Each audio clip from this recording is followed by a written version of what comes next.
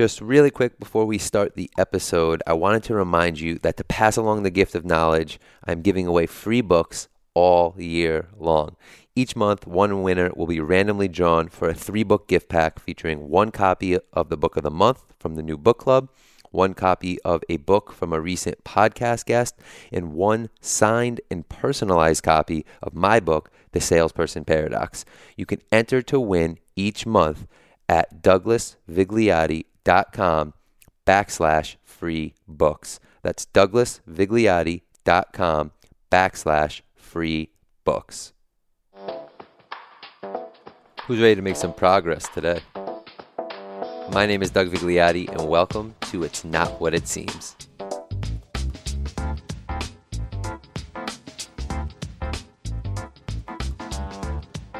What's up, everyone? Thank you for tuning in today. This is the second episode for the New Book Club in 2019. But if this is your first time hearing about the book club, here's what you need to know. These New Book Club episodes will be a conversation about the book of the month between my oldest brother, Darren, and I. Darren's always been a big reader, but wanted to incorporate more nonfiction reading into his life. And since that's pretty much all I read, it seems like a great foundation for a book club. So we started one. The rules for him and I are simple.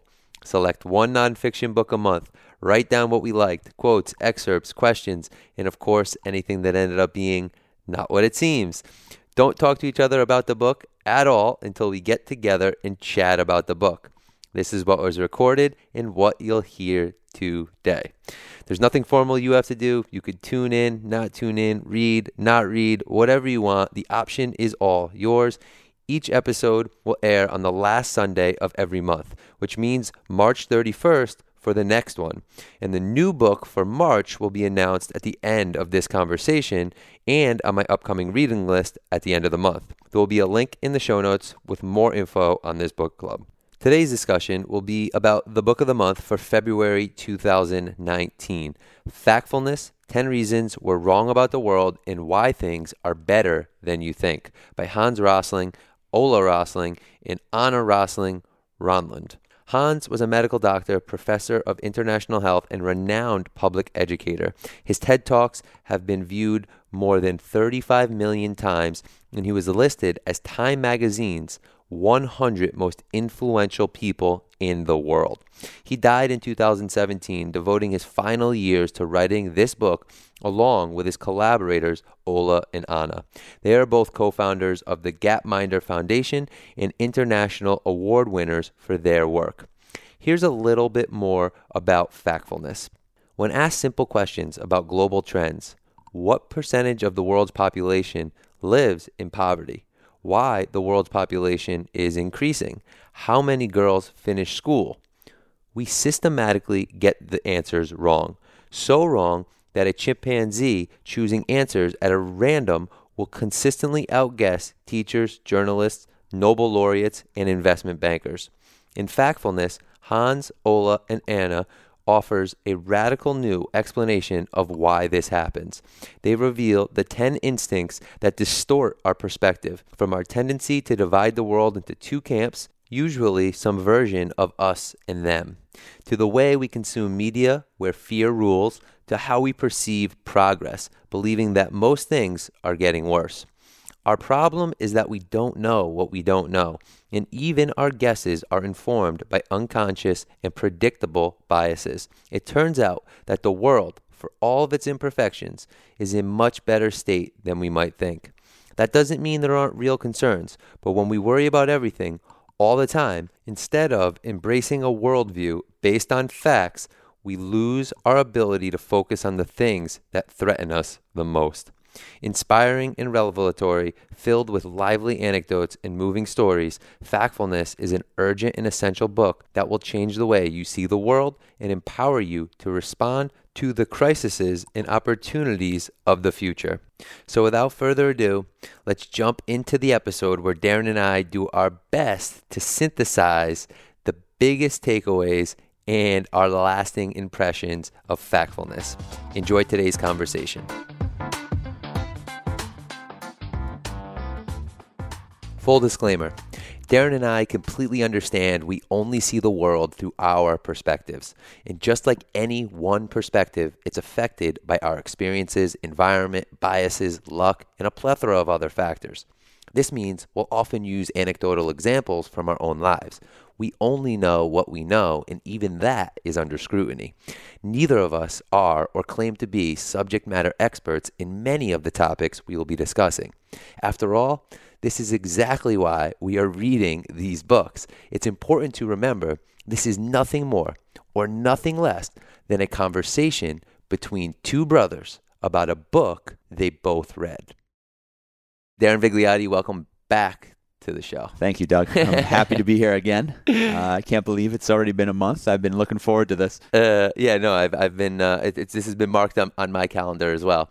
So we're here to talk about Factfulness today by Hans Rosling. 10 reasons we are wrong about the world and why things are better than you think. Yeah, so it's a little different than the one that we read previously, but still looking at the global perspective, which is a macro idea. And, it's not tackling the one-on-one aspect of how you to improve your life or to do anything of that nature. So it still has that global feel to it. Yeah. But there's, I think obviously it's a completely different book, but I think one of the cool things about this book is it's very graph and chart heavy. Yeah. So a lot of visuals. A lot of visuals. So for anybody who likes books with pictures. Yes, exactly. And I thought when I first opened this book, one of the coolest things about the actual book was I read the back matter, and as did I.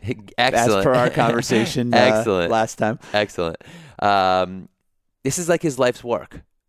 Like he literally wrote this. Hans Rosling wrote it with Ola Rosling and Anna Rosling, Roland, or Ronland, however you pronounce the last name. I'm sorry. On his deathbed. I mean, he died in 2017, and he never wrote this book. He's has a TED, he's 35 million views on his TED Talks, and he's lectured around the world, and this is like basically his life's work, and he wrote this book on his deathbed, which I thought was like super, super cool. It's like, I want this to be my last message out to the world. Right. No, I mean, it doesn't come straight out and say it, but it says all that other stuff about how, he wrote it on his deathbed and all that. But so deep inside, you're thinking to yourself, like, this is it. This is what this guy wants the world to know. Like he wants this to be his lasting impression. And I just thought that was like the coolest thing. I mean, that was my initial thought as I read through. What was your initial thought as you opened the book?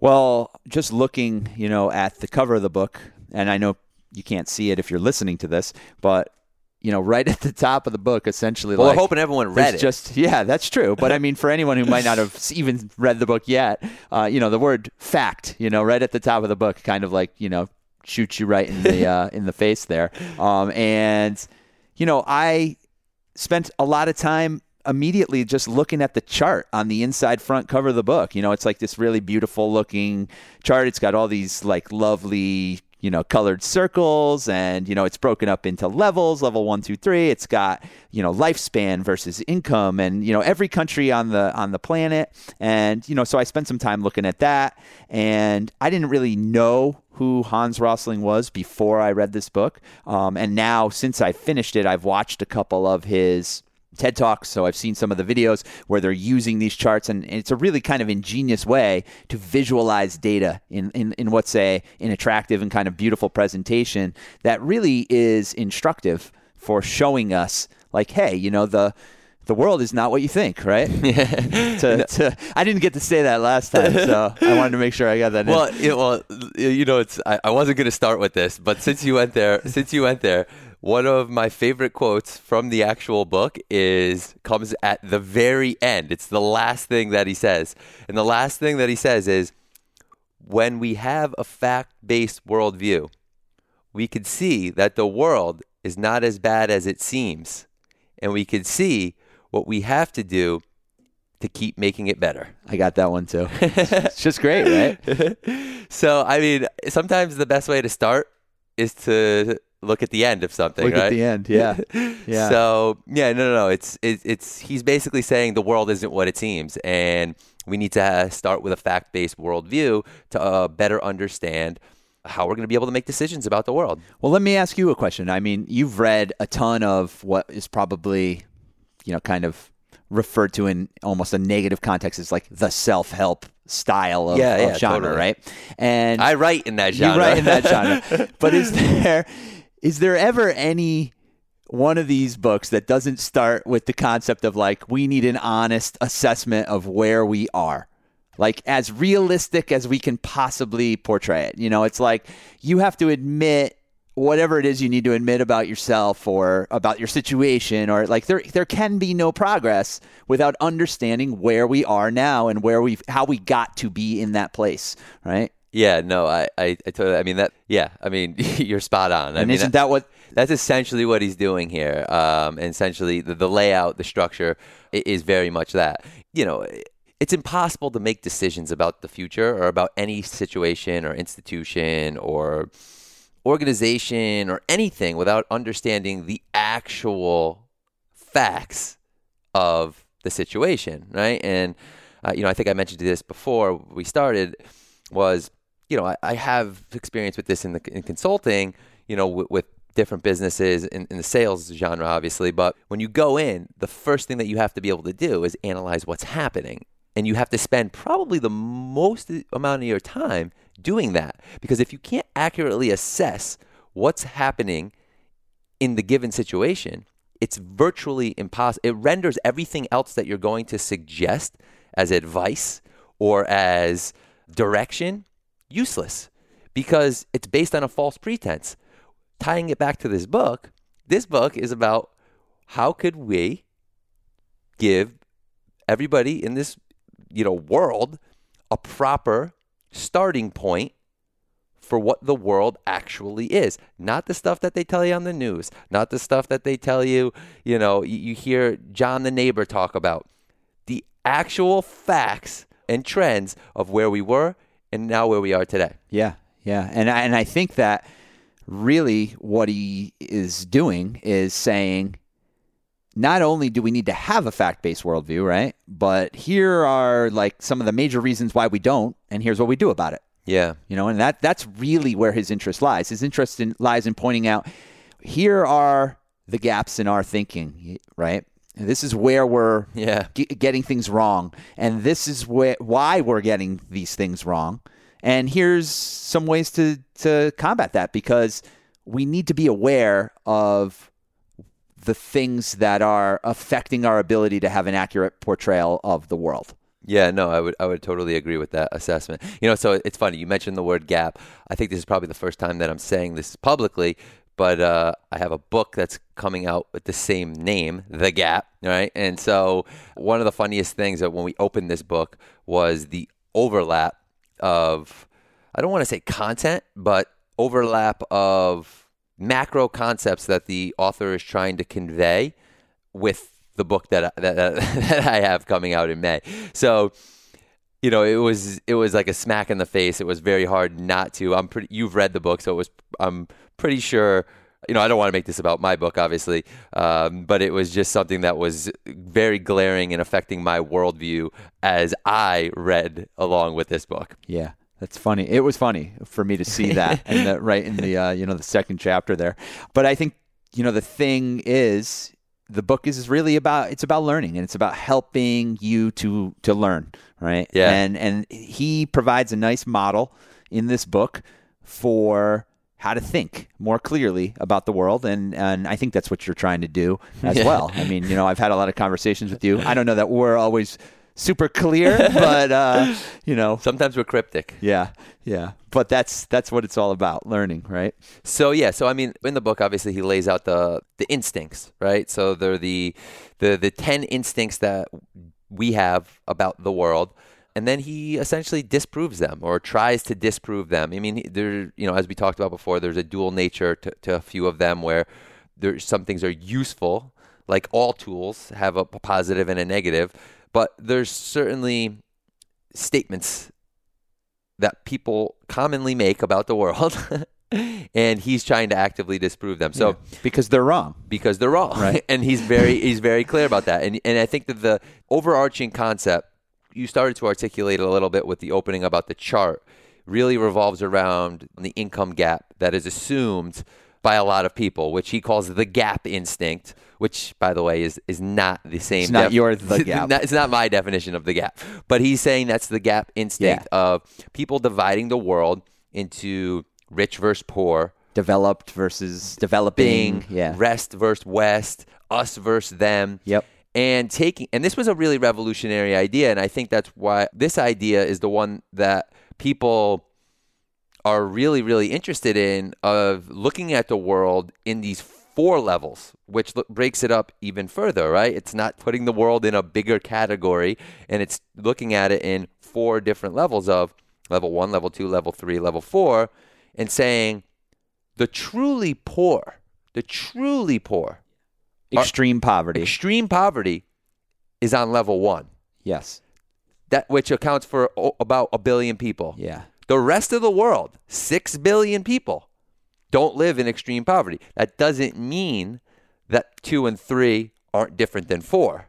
Right. It just means that the world doesn't have a us versus them, rich versus poor. And then he continues to tie this back throughout the book. I mean, what's your take on that whole? Yeah, I mean, for me, that was probably the most enlightening part of the book for me in terms of actual fact-based knowledge that I just didn't know. I mean, I've definitely referred to the developed world versus the developing world, the rich versus the poor. I've certainly perceived that gap to exist in my mind. I think it's really interesting, though, like how he even got to that, where he loves to use these and one of the things about Rosling is in his personal experience presenting all over the world to seemingly like every organization that ever exists, this group of doctors, this group of businessmen, if there's a group that gathers together, it seems like Rosling was there presenting to them at some point and asking them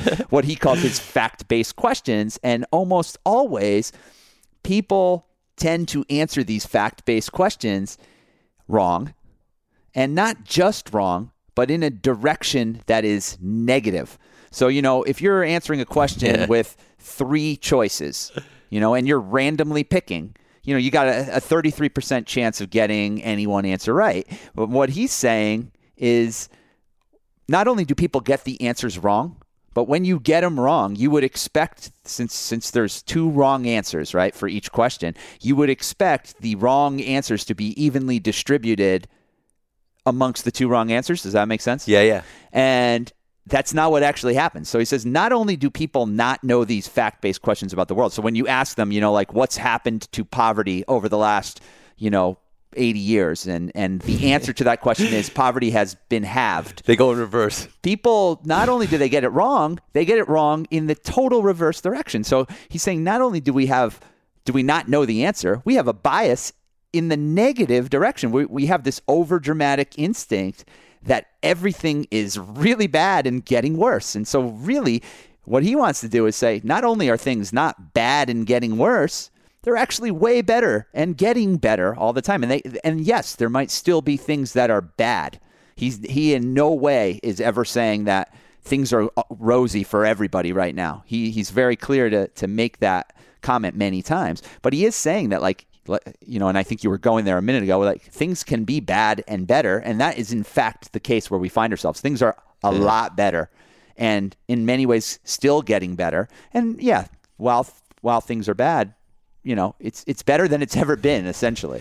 Right? Yeah, no. And I think that's one of my favorite articulations that he has from the book is things can be better and bad at the same time. Yeah. And I don't want to cloud our conversation and say that things are bad right now on the macro, because I don't believe that they are. And I think he does a pretty good job of articulating that. But in the micro sense, I think it's important to remember things can be better and bad at the same time, because there's not so much that we're going to be able to do on a micro level or on a macro level as an individual to address a lot of the global inequalities. Exactly. There's those things. Those are complex. Those are very complex. They're going to take collaboration, global collaboration. But in the micro, it's really important to remember that things could be bad and better at the same time. It's like if I'm $100,000 in debt, if I pay off $10,000, it's better than 100,000, but it's still bad. Right. So not to there's something that really hit home with me with the 4-level assessment of income. And so can we just define that a little more clearly? Sure.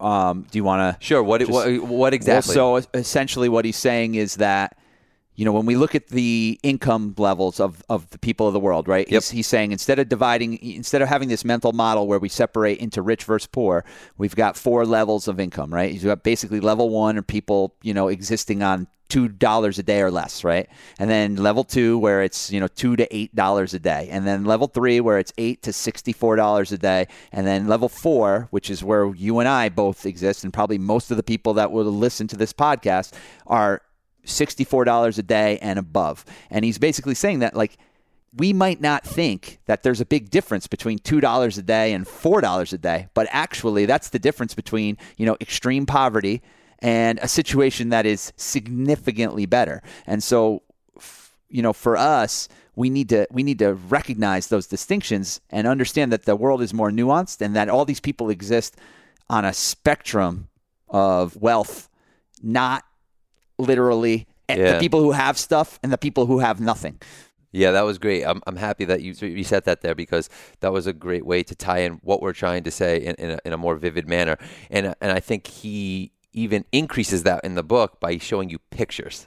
Yes. So he'll say level 1, and he'll show you what it's like for someone to brush their teeth on level 1, 2, 3, and 4. Yeah. Level 1, they're using their fingers. Or a stick. Or a stick. Yeah. Level 2, everybody in the house is sharing the same old toothbrush they've had for 2 years. Yeah. 3 year, 4 year, 5 year, whatever it is. Finally, on level 3, everyone gets their own toothbrush. Right. And then on level 4, we have the electric toothbrush. What I found to be the most fascinating with that whole levels assessment is he makes it very, very clear. And this is the thing that fascinates me with pretty much everything all the time, is that it's so hard for people on level 4 to understand what it's like for people on level 3, level 2, and level 1. Now, I'm not saying that I think about that all the time, but I think about perspective all the time. All the time. I think it's super hard to know what it's like to be in Darren Vigliotti's shoes, never mind thinking about what it's like to be in level 3, level 2, or level 1. So it's just easier for people to put things into bigger categories and say rich versus poor, right? Even though it's not accurately correct. So I think the big point here is, for me anyway, was we have to try to get out of our own shoes and get out of our own perspective and understand that we're seeing the world from our perspective. We're seeing the world from level 4. And one of the hardest things to do for anyone on level 4 is to understand that there's a 3, 2, and 1. Yes. This was amazing to me, because one of the reasons why he says is that, that's a pretty correct worldview, actually, if it's 1965. But it's not 1965. It's 2018. And he goes on to say that people tend to have a very, very outdated worldview. And then he specifically says that it's outdated generally to the point when their teachers left school. So if you think about that, that means that teachers, the people who educate you, right? Primarily, if you've gone through public schools in any of these, level 4 countries, they learned some stuff when they were in school, however many years ago. Yeah.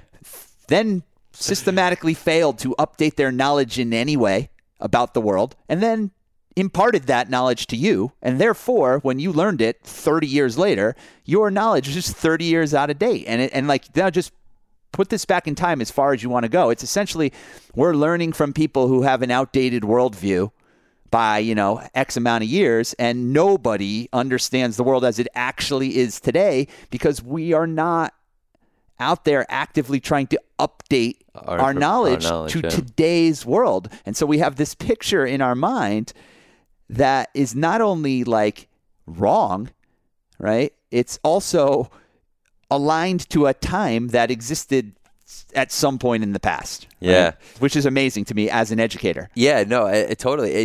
He articulates that so well in a point where he compares Afghanistan now versus Sweden in 1800. So he's basically, what he says is Afghanistan is a level 1 country. So they're living in extreme poverty. Today. Yeah. Mainly due to war. Exactly. Yeah. Right. So Sweden in 1800 was a level 1 country. Yet, fast forward to today, Afghans live up to 30 years longer than anyone that was in Sweden in 1800. Right. On average. Right. Showing that basically this is what the value of being able to break these things into nuanced categories. Yeah. And not just being able to break it into nuanced categories, but understanding that we are progressing. Like there's no other way to look at that. That level 1 countries are living on average 30 years longer, even though they're level 1 countries. Yeah. You know, compared to countries that were in the same thing 200 years ago or 150 years ago. Right. So he quotes a quote, the misconception that the world is getting worse is very difficult to maintain when we put the present in historical context. You know, and it's hard to do when we're living our day to day, but it's really important to be able to do that and look back and say, you know, hey, this is where we were, this is where we are now. Things might still be bad in some ways, but they're definitely better. Living on average to 70 is definitely better than on average, losing half of your children in the first year of their life, and your average, life expectancy when you're born is somewhere in, the mid 30s, right? Yeah, and so he even goes as far as saying that, and kind of what you were talking about at the beginning there was, look, we have a negativity instinct, where we're not just thinking that the world is, let alone thinking the world is getting better. We think the world is getting worse. Yeah. People think the world is getting worse. Right. So, and don't go any further than just looking at our own country. Right. Who wants to go back to 1950 and 1960. Why would you want to go back to 1950 and 1960, 1970? Why would you want to go back to those years when things have been steadily progressing since, right? But look, I'm going, I'm going off the deep end, but I'm animated inside because I see this, vividly just in your own backyard or in your own, at work or at, it's like things weren't better. We are living in the best possible time in human history right now. Right. So whatever you're going to want to do, there's no better time to do that thing than right now. And everything, and that doesn't mean that there's not problems that we have, and doesn't mean there's not problems that we face, but it doesn't mean that we should go back to how things were in 1960 or 1970. And he even goes as far as saying this, and it was one of my favorite quotes in the book: warning, your memories are not what they seem, or your memories are not, I don't have the quote written down, but it's just, we have this thing of, we want to pretend like the world is getting worse. And it really is a frustrating thing. And I mean, the news is what really does that. And he talks about that. I like that concept that, he says, and I'm right at the end here, beware of rosy pasts. People often glorify their earliest experiences, and nations often glorify their histories. I mean, the idea that we look back and we essentially forget everything that was bad and remember everything that was good and everything that's wrapped up in that. And we just get stuck in this idea that if we could only go back to this time, or we could only go back to that time, or if we could only go back to pre-industrial, agrarian societies. And what he points out is well, if you go look at the grave sites of pre-industrial agrarian societies, the murder rate was, 10% or whatever it was. And a lot of those people who were murdered were children. And it's we don't talk about any of this stuff, but these were the realities that people dealt with back in those rosy times when there was no coal pollution, or there was no, none of the kinds of modern stresses that we had to worry about. And the idea is not to say that there aren't problems now. And I think we're kind of belaboring this particular point, but I think it's worth belaboring. There are problems now, and you are going to experience problems in your life, and you're going to be frustrated, and you're going to suffer, and you're going to be stressed. But that doesn't mean that things aren't better than they used to be.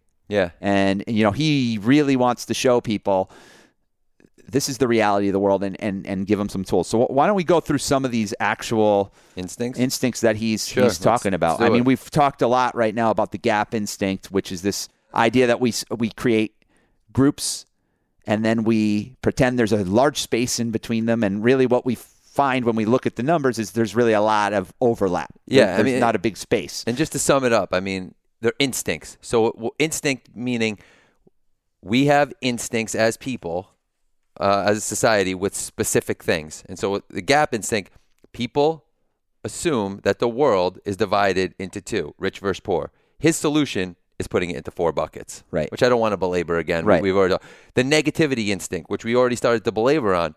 People think the world is getting worse. That's just false. It's just wrong. It's just not right. Like there's nothing that is like make America great again or whatever. Like there's no again. Like it's great now and it's never been better. So like let's forget about the world getting worse thing. It's just not true. And like so that's the second one. The third one that we get into, and then I don't think we talked about this yet, is the straight line instinct, which is people think that the world is just increasing. Mm-hmm. This is kind of a hard one to talk about because it really is somewhat of a mathematical concept. And like he's really talking about like graphs and like only getting partial parts of data sets and extrapolating those into the future or into the past without having enough of the data to really see like, is this a straight line increase? Is this a part of a curve where I'm seeing the increase, but it's going to, level off? I think of the world population growth concept where, forever you'd see graphs where, industrialization happens and like all of a sudden, the graph just shoots up. It's exponential growth and, the time to add 1 billion people to the population keeps reducing and reducing and reducing. But now if you actually look at that, what you've seen is we're actually already past the point of the truly explosive growth and the rate is slowing. So like you can already see that the graph of world population growth is the slope is decreasing, the line is getting less steep, and it's going to get to a point where it's actually going to plateau. But if you're only looking at like the period of time from like 1900 to like 1980, well, it looks like it's going to go up to 100 billion people, and that's just not the reality of the situation. So the way I always look at this concept is, are you looking at the entire picture? Are you looking at something anecdotally, or are you looking at points plotted over an extended period of time? Because what that does, and what he even says in the book, is it shows you more of a curve, not a straight line. Mm-hmm. And so to understand a trend, you have to see the curve, not in the micro, a straight line, right? And so what you were saying is, we're going through what's known as a fill-up effect right now. So we have this idea in our minds that the world is just increasing in population. But the fill-up effect is what that's saying is there's less babies being born today than there was previously. Right. Birth rates are declining. Because as wealth and education and everything that comes with it increases, birth rates decline. Well, look at me. Look at me. I'm in my early 30s, right? And I don't even have a baby in sight. Like it's not even a thought on my mind right now. But what I'm saying is that's what's happening all over the place. Well, you also can't have a baby. Nah, you know what I mean? I mean, by myself, yeah, yes. So I'm good. But no, so birth rates are decreasing. And so what has happened is the spike in babies being born has already occurred. Right. So we're going through a fill-up effect of there's going to be more adults in the world over the next 3 to 4 decades. And once we get to 2075, it's going to start to level off at about 11 to 12 million people. And it's going to stabilize because there's not as many babies being born. But you wouldn't know that if you didn't look deep enough into the data. Yeah. And you just assume that, every year the population keeps going up and going up and going up and going up. Yeah. And it does go up. It's just that the rate that it's going up is decreasing and decreasing and decreasing. And it's like counterintuitive, right? And that's like the whole concept of his book is that so many things are counterintuitive.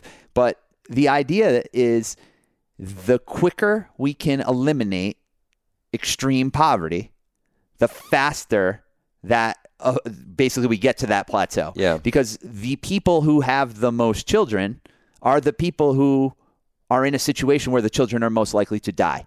And they don't have access to things like birth control. And they don't have access to education for women. And, they don't have good ways to guarantee basic human rights and things like that. And so what happens is, essentially these people are existing like in a time where we were all existing 200 years ago, where you have a lot of babies and a lot of them are going to die. And that's just the way it goes, and so we got to have a lot. And now what you're saying is that what's happened and what's been unique about the last 100 years is that it's probably going to be the only time in history where there was this unique kind of intersection of people still having lots of babies with us getting way better at keeping those babies alive. Yeah. And so like now with declining birth rates, those two things aren't going to happen and better medicine, that way again. And better medicine, keeping people alive longer. Right. Because that they're projecting for as those years move on and as decades move on, that life expectancy is going to go up because of advancements in the healthcare industry. Well, and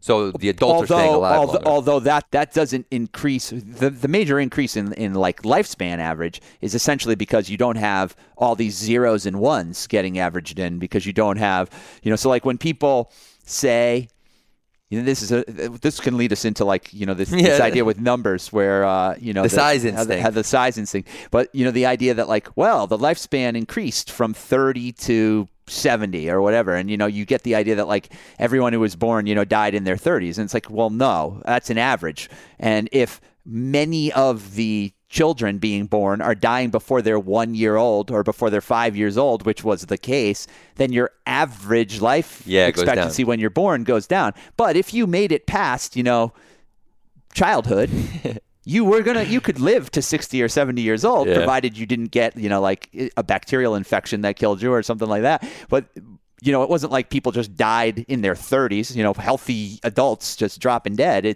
And that's in itself is a misconception. One of the things that I wrote this one down because I really wanted to talk about this because I loved this idea of... So it's so funny. We're like, the straight line instinct isn't really something that interesting to talk about. Yeah, I know. We're so animated. we go off on it for about 10 minutes here. I just love this idea of how... And this is going to the size instinct, I believe, where like how misleading numbers can be. Mm-hmm. And it's like, can you believe that 4.2 million children died in 2016? And I don't mean to be callous sounding about this. And by itself, like 4.2 million child deaths before the age of 1. Terrible. It's terrible. Horrible. Right? And then it's bad. It's really bad. But is it better? And then when you compare, so that's 2016. When you compare that to 1950, when it was 14.4 million children dying before their first birthday. All right, so now we have a reduction from 14.4 million to 4.4 million. Still bad, but definitely better, right? Then when you actually look at the number of births and you say, okay, 14.4 million dead before their first birthday out of 97 million births in 1950 for a rate of 15%, right? That means out of every 100 babies born in 1950, 15 of them on average are going to die before their first birthday. And in 2016, it's 4.2 million out of 141 million, or 3%. So over that 68-year period, the chances that you are going to survive, right, past your first birthday have increased from 85% to 97%, right? So we have this amazing 12% reduction in mortality rate, and that is like amazingly better. No, right? Totally. I mean, I think that's amazing. I think that sums it up. Well, and when you see a number in like well, what he says is you have to look at. He's like, don't look at amounts, look at rates. Right. Stop looking at amounts, look at rates. And never look at single numbers. And never look at single numbers. You always have to have context. You have to have points of relativity, right? You have to have things to compare things to. So, I thought one of the funniest examples, I don't know if it's, again, to use one of your words, I don't want to sound callous, but an example that he uses in the book that was, the way he writes it, it's comical, is, he's talking about the news. And he's talking about how 1 out of every 30 days a woman is killed by her partner in whatever the country. I think it was Sweden. Yeah.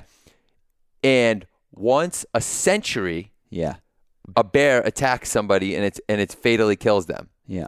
Yet the news never reports the 1 out of 30 woman that's getting killed by the partner. Right. But the one time the bear attacks somebody and kills somebody, it's on the news. Right. That, to me, is the definition of distortion. We're reporting the extreme, not the reality. So why did I say it was comical? I said it was comical because in the way that he compares it in the notes is bears versus axes, Yeah. or So it's like It's trying to be provocative. He's trying to be somewhat provocative humorous about something that's really not funny. really not that funny. But in actuality, it's the stuff that's actually happening is not being reported. What we're reporting are the extremes, the polar events, and then it's distorting the general public's view on everything. Yeah. What I really like about the way he talks about that stuff, though, particularly the news, and he brings the media up so much throughout this book that at one point, like, I almost was like, is he anti-media? And then, he's really not. He's just, because he lets them off the hook quite a bit when he says, basically, like, it's not their job to present the world as it is. Yeah. News is news. And then I thought about you and what you said when we were talking about 21 Lessons, and when you said, this is the news, and it's like, this is what we should be talking about. But news is news, not because it presents a accurate view of reality. It's news because it's remarkable, because it's extreme, because it's dramatic, because it's something that doesn't happen all the time. And so we're drawn to it. It's the plane that crashed. Yeah. It's the baby that fell down the well.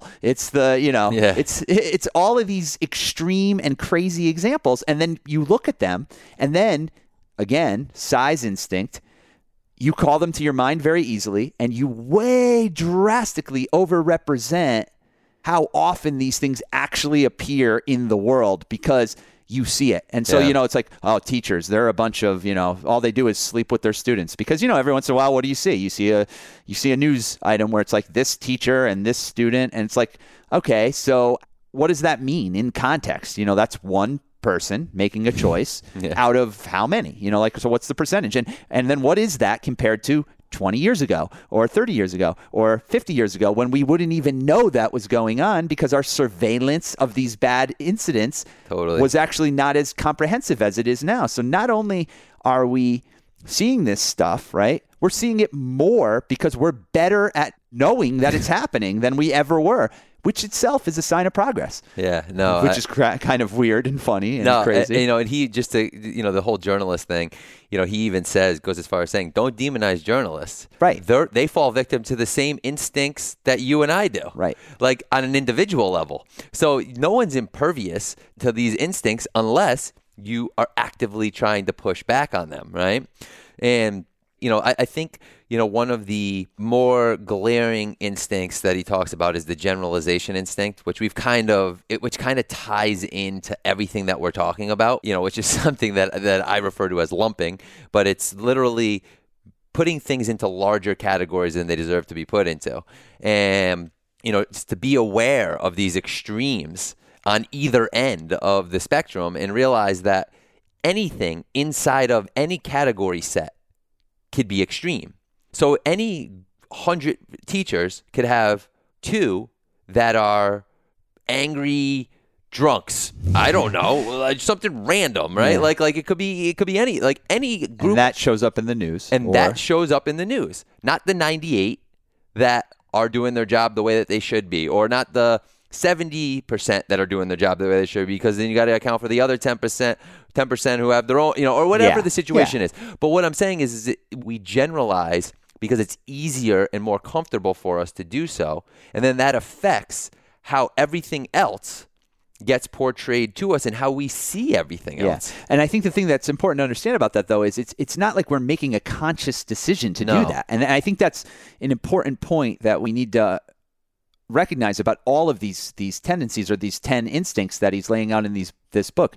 This is the stuff that happens automatically. So if we go to the Kahneman thinking fast and slow, this is the fast thinking stuff. Yeah. It's the stuff that's happening below our level of consciousness and happening all the time, and we're not even realizing the effect it has on us. And there's really no way for us to escape from it, but we can be aware of it. We can slow down and we can say, hey, what's really going on here? And that's what he's saying essentially too, is like it's small steps. Like this needs to be, you need to start acting slower, and you need to start like that's part of the solution part of what he's suggesting to the reader. But I think, for anybody, these aren't things that like people are choosing to do. I mean, this is just how it goes. Regarding generalization, he says the necessary and useful instinct to generalize can also distort our worldview. It can make us mistakenly group together things or people or countries that are actually very different. It can make us assume everything or everyone in one category is similar. And maybe most unfortunate of all, it can make us jump to conclusions about a whole category based on a few or even just one unusual example.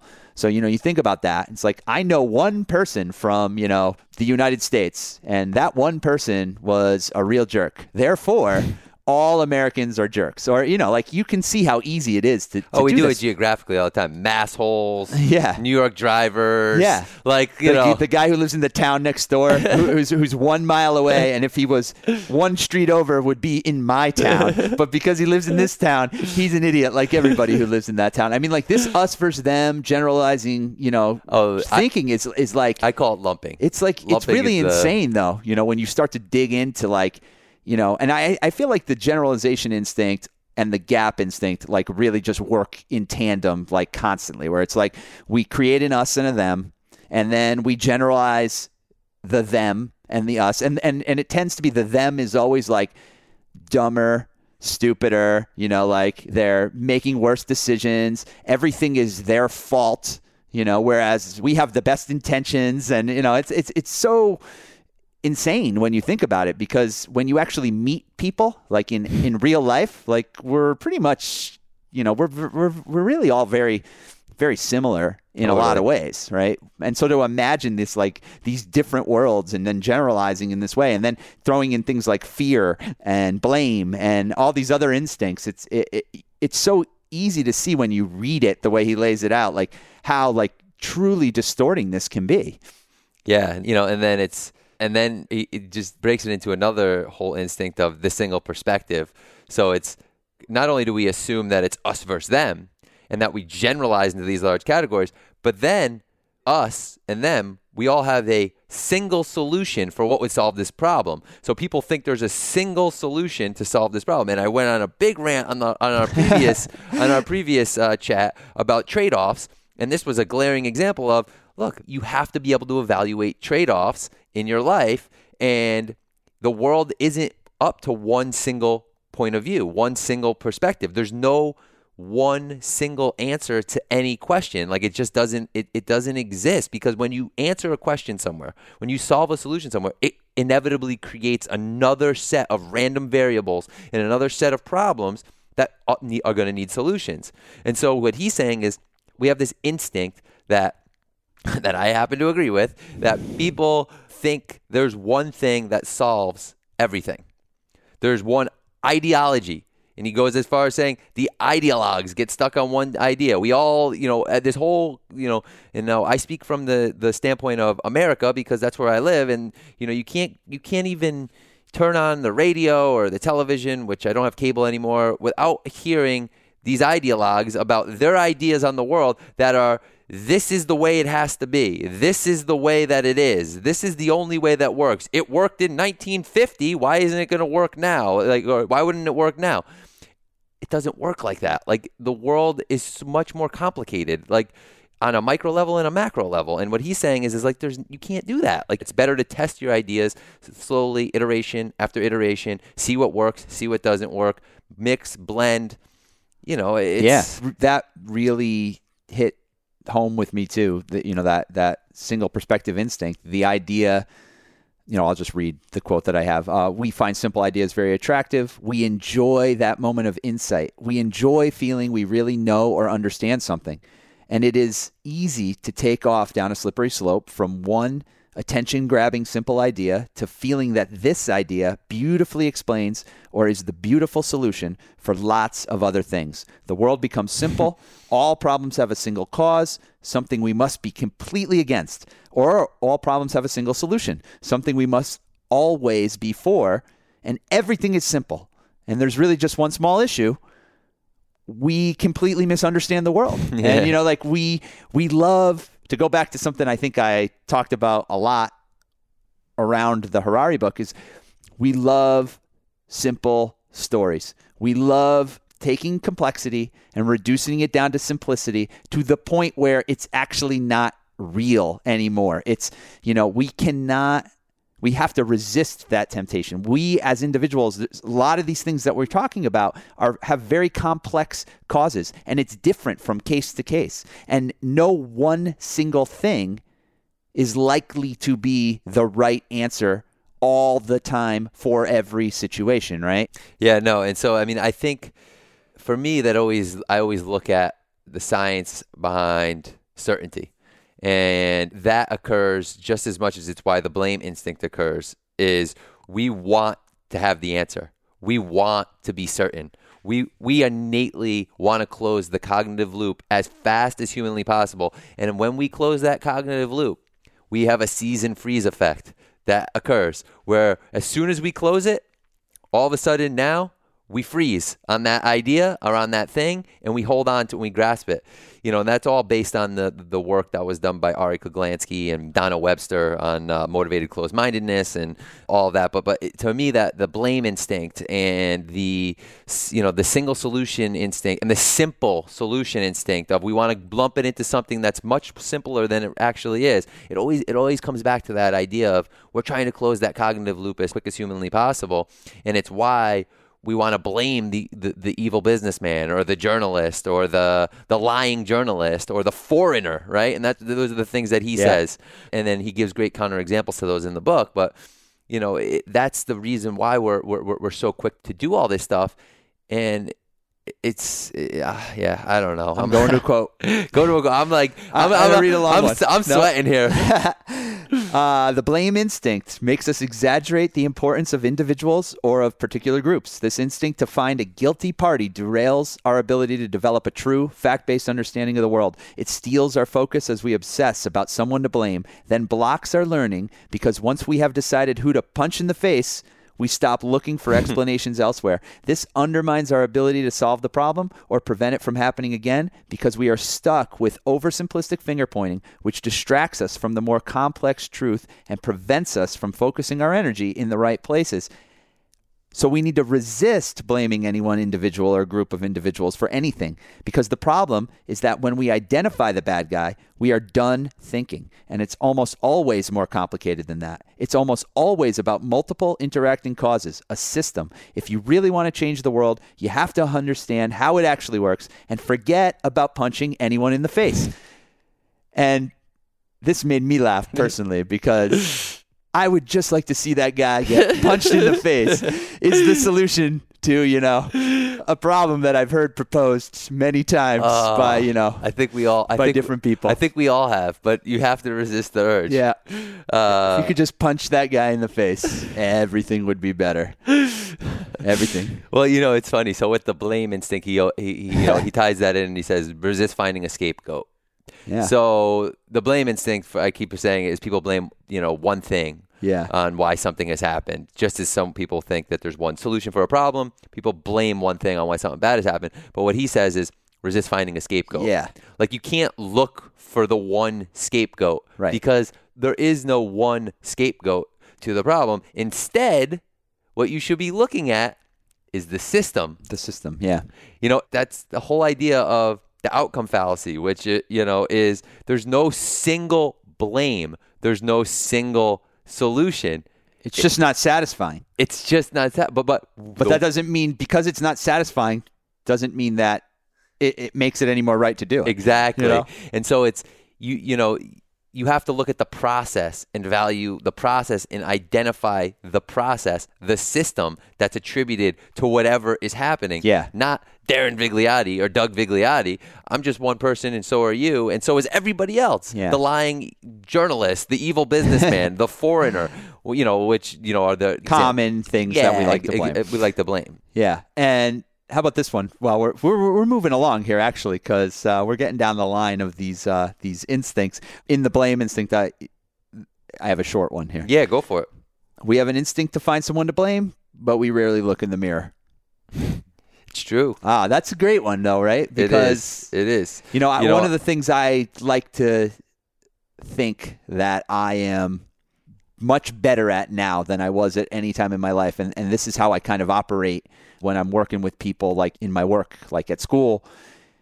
is understanding, and I actually got this idea from the Douglas Stone book. I think it's Douglas Stone, Difficult Conversations, where the idea that like it's not about blame if you want to move forward.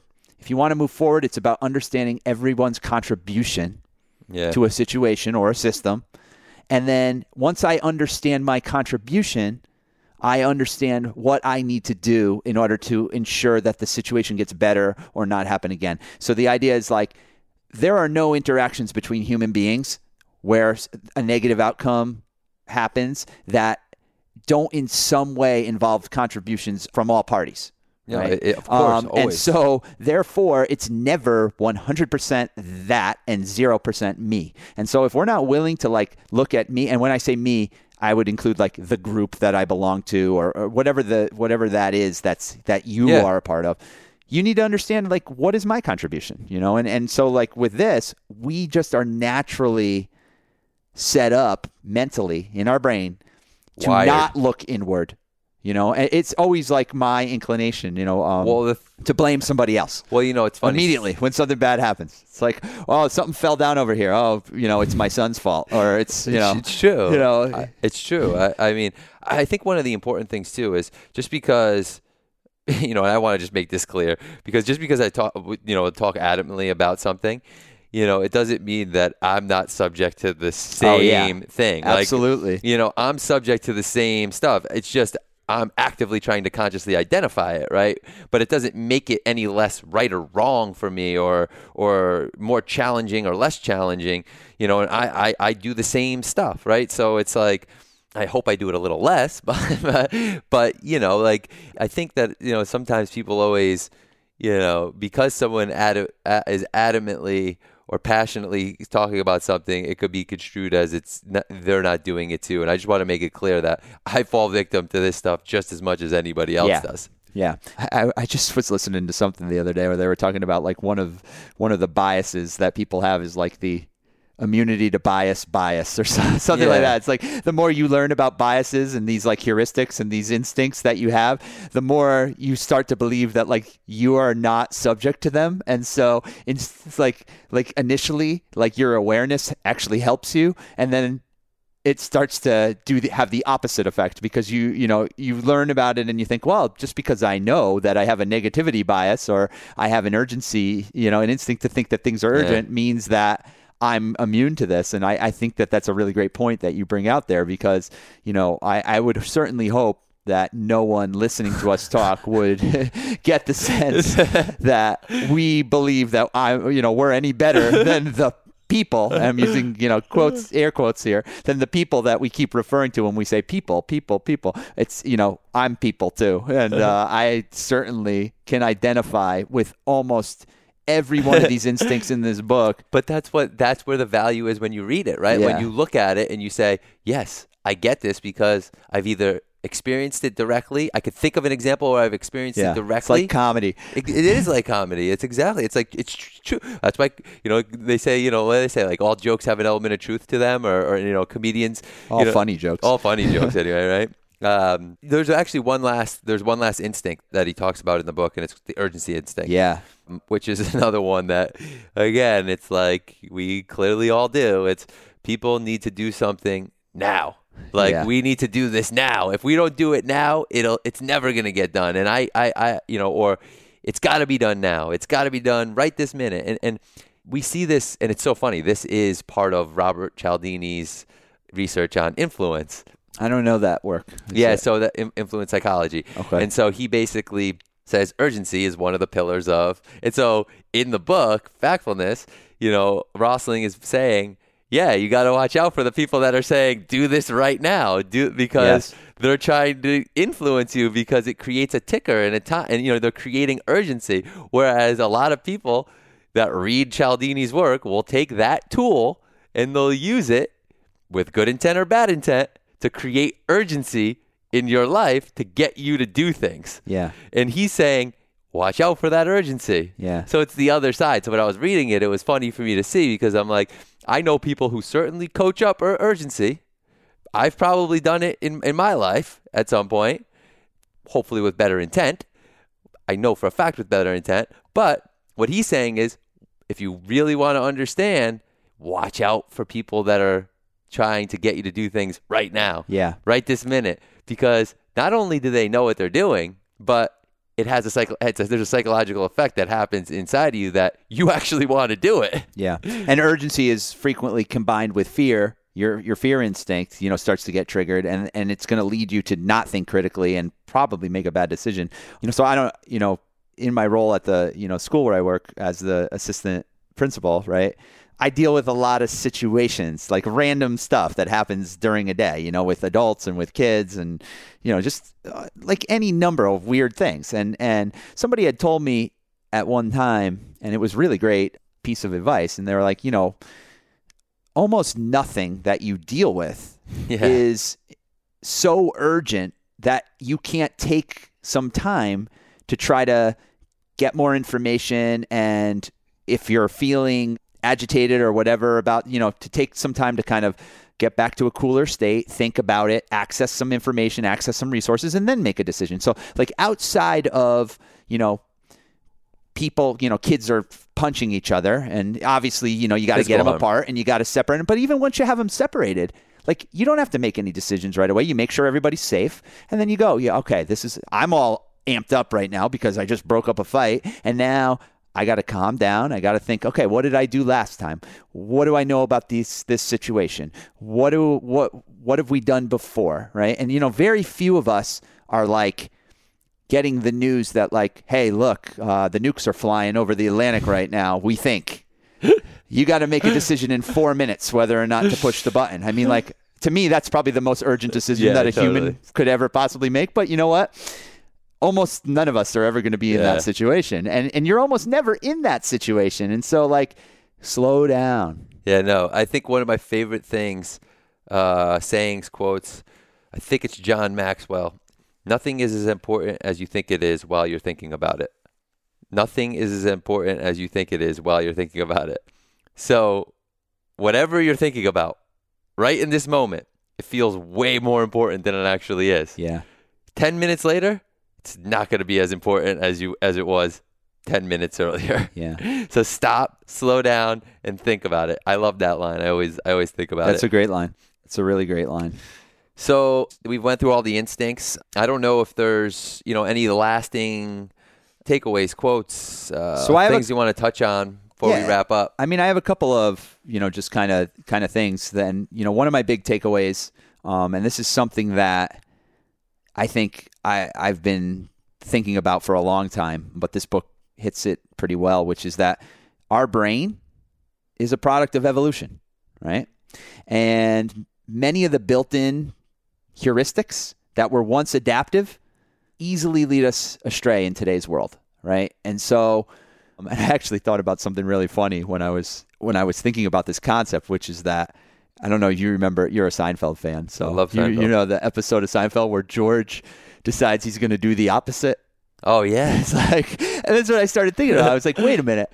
In most situations, a lot of our intuitions are actually wrong. So it's like, maybe we should just do the opposite, like George. And I don't know that that's definitely true, but I thought it was funny. And I thought it was actually like somewhat insightful when you think about like, geez, in any situation I find myself, I really, really need to think about, why am I thinking about this in this way? Like I have a gut feeling about this. Well, where's that coming from? And is it right? Like, is there a better way to think about this? And so I feel like just knowing that like your brain has this stuff that it just does. You are not conscious that it's happening, right? It's happening below the level of consciousness. Be aware that it can lead you in a direction that is wrong. And at one time, it might have really helped you survive, which is why it's still there in your brain. But now, it might not be doing you so much good. Don't eat that extra giant donut because you're going to get more food in 4 hours, Yeah, no, totally. I think that's a great, I think some of the biggest pivot points in my life as a learner happened when I started reading more cognitive psychology and more about the stuff that was happening, the biases that we experience, and the stuff that's happening on that subconscious level. I think, when I started seeing that stuff or reading that stuff, things really started to change for me internally, not that I wasn't affected by them, as we already talked about. Clearly I was, or clearly I am. But it just understanding that psychology has changed a lot in my life. And, for me, I think, my lasting takeaway with this book, and it's not to be repetitive, and it's, you can't make decisions about the future. You can't make decisions about anything unless you have a fact-based worldview, unless you clearly understand the situation. You can't make good decisions. Or you might make lucky decisions. You could make lucky decisions. It could turn out with good outcomes. But to properly make any decision in your life, what diet to start, what book to read, what car to buy, start with the facts. Yeah, and some are more consequential, obviously, than others. Some are more consequential than others. But for the big ones, you definitely want to take some time and figure. What do we know? What do we don't know? What are the actual things that we need to, and not look at things with rose-colored glasses and say, this is the situation as it exists today, whether we want to accept it or not accept it. There's things that are concrete facts. This window sill is white. That's it. There's no other way that I can't tell you it's white. And then you move forward from there. And that happens on a macro level or a micro level. And for me, that's just the big message here. Yeah, I agree with everything that you just said. My other big takeaway was just that there are these dramatic instincts. We have this overdramatic worldview. Here are some of the things that lead to that. The world is not actually bad and getting worse, although we perceive it to be that way because of these dramatic instincts that we have. And even though they're very powerful, they can be countered, and there's some strategies that we can use, right? And so we need to be humble, right? And this was something that we talked about last time. We need to be aware of how our instincts lead us astray. We need to be realistic about the extent of our knowledge, happy to say I don't know, prepared to change our opinions in the face of new facts, right? We need to be curious. We need to seek and be open to new information. We need to be willing to embrace facts that don't fit our worldview. Let our mistakes trigger curiosity. We have to constantly update and upgrade our knowledge as the world keeps changing. I mean, that was my major takeaway, at the end of this book. Yeah, I couldn't agree with you more. I think one of my favorite things to say right now, literally right now, is in this time period of my life is strong convictions, weakly held. Yeah. It's don't be afraid to make bold. That's a Munger, right? Mungerism? It might be. I actually looked for the original source the other day, and all I kept finding was those 4 words together, and I couldn't find the original. But it might be, and I just love that. Be bold enough to make the strong convictions, but hold them weakly. Yeah. Be ready to change your mind. Be ready. You have the luxury. New evidence comes to light. You have the luxury to be able to change your mind. Why do you give that up so easily? Yeah. Why do you give it up so easily by saying, I am this, I am that, and then digging in and then never detracting off that at all and saying to yourself, I am this, I believe this at all costs. Right. You have the luxury. No one's holding the gun to your head saying you have to do something. Yeah. Use that to your advantage. And it's like, so be bold enough to make those convictions and then hold them weakly enough to know that new information can come into the picture at any time. Yeah. I don't know. I kind of, I think I've said everything that I have to in regards to this book. Yeah. I think I'm good. No, I feel like we covered it pretty well. I think that the book is certainly useful. Yeah. Right? I think it really provides a great framework or a mental model for helping you to think more clearly about the world. So if that's something that you're interested in, if you're interested in learning and you're interested in growth, then this is a great book. It doesn't take that long to read. It reads real easy, right? Yep. Would you agree? I agree. A couple of hours, you could probably, bang through the whole thing. Depending on what you want to take away, it's got great. If you're taking notes the whole way through, it'll take you longer. Yeah. But if you're not doing that, then. But the other thing that's great about it is it has, at the end of each chapter, there's a great little summary that goes over what was that instinct that was covered in that chapter, what does it mean, and then what are the 4 or 5 things you want to pay attention to when you're encountering this type of situation. And of course, there's plenty of data. The book is very data rich with charts, graphs that prove backing all of his points. It's not a case study, logic-based book, I would say. The foundation is primarily data. Yeah. So, I mean, and look, I think that there's pluses and minuses to that, but won't get into that now. And it's not, I don't think that there's anything wrong to base it off of data, but what I'm saying is there's a difference between when people use just case studies or just logic versus data rich. So it's very data rich. I think after reading this, though, honestly, I think I'm going to start considering myself a possibilist. That's a good one. Someone who neither hopes without reason or fears without reason. Someone who constantly resists an overdramatic worldview. That's my goal. I think it's a noble one. I want to do that. I can probably join that movement. Nice. So with that being said, I think it's time we announce the March 2019 book of the month. Sounds good. So in case you didn't read along, by all means, don't not read Factfulness, but to use the double negative. We're kind of going to make a pivot point here. Go take a left or a right, whatever direction you prefer. We're moving off of the global perspective. We're going to dial it into the individual perspective, the human perspective, something that is probably the single human perspective. The single human perspective.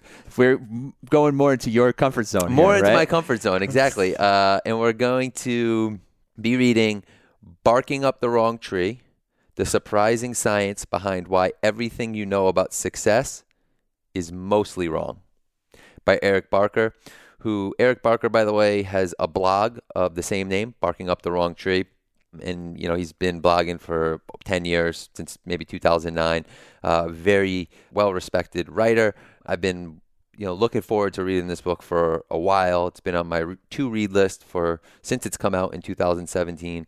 So I'm excited. Oh, it's been out that long? Yeah. Oh, I didn't even realize that. Yeah, it came out in 2017.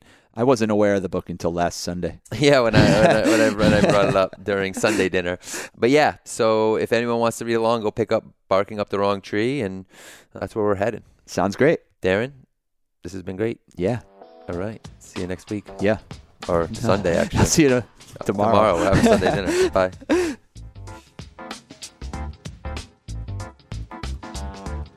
Wait, before you go, I used to ask people to rate and review the podcast because it helps people find the show and it helps the show in general.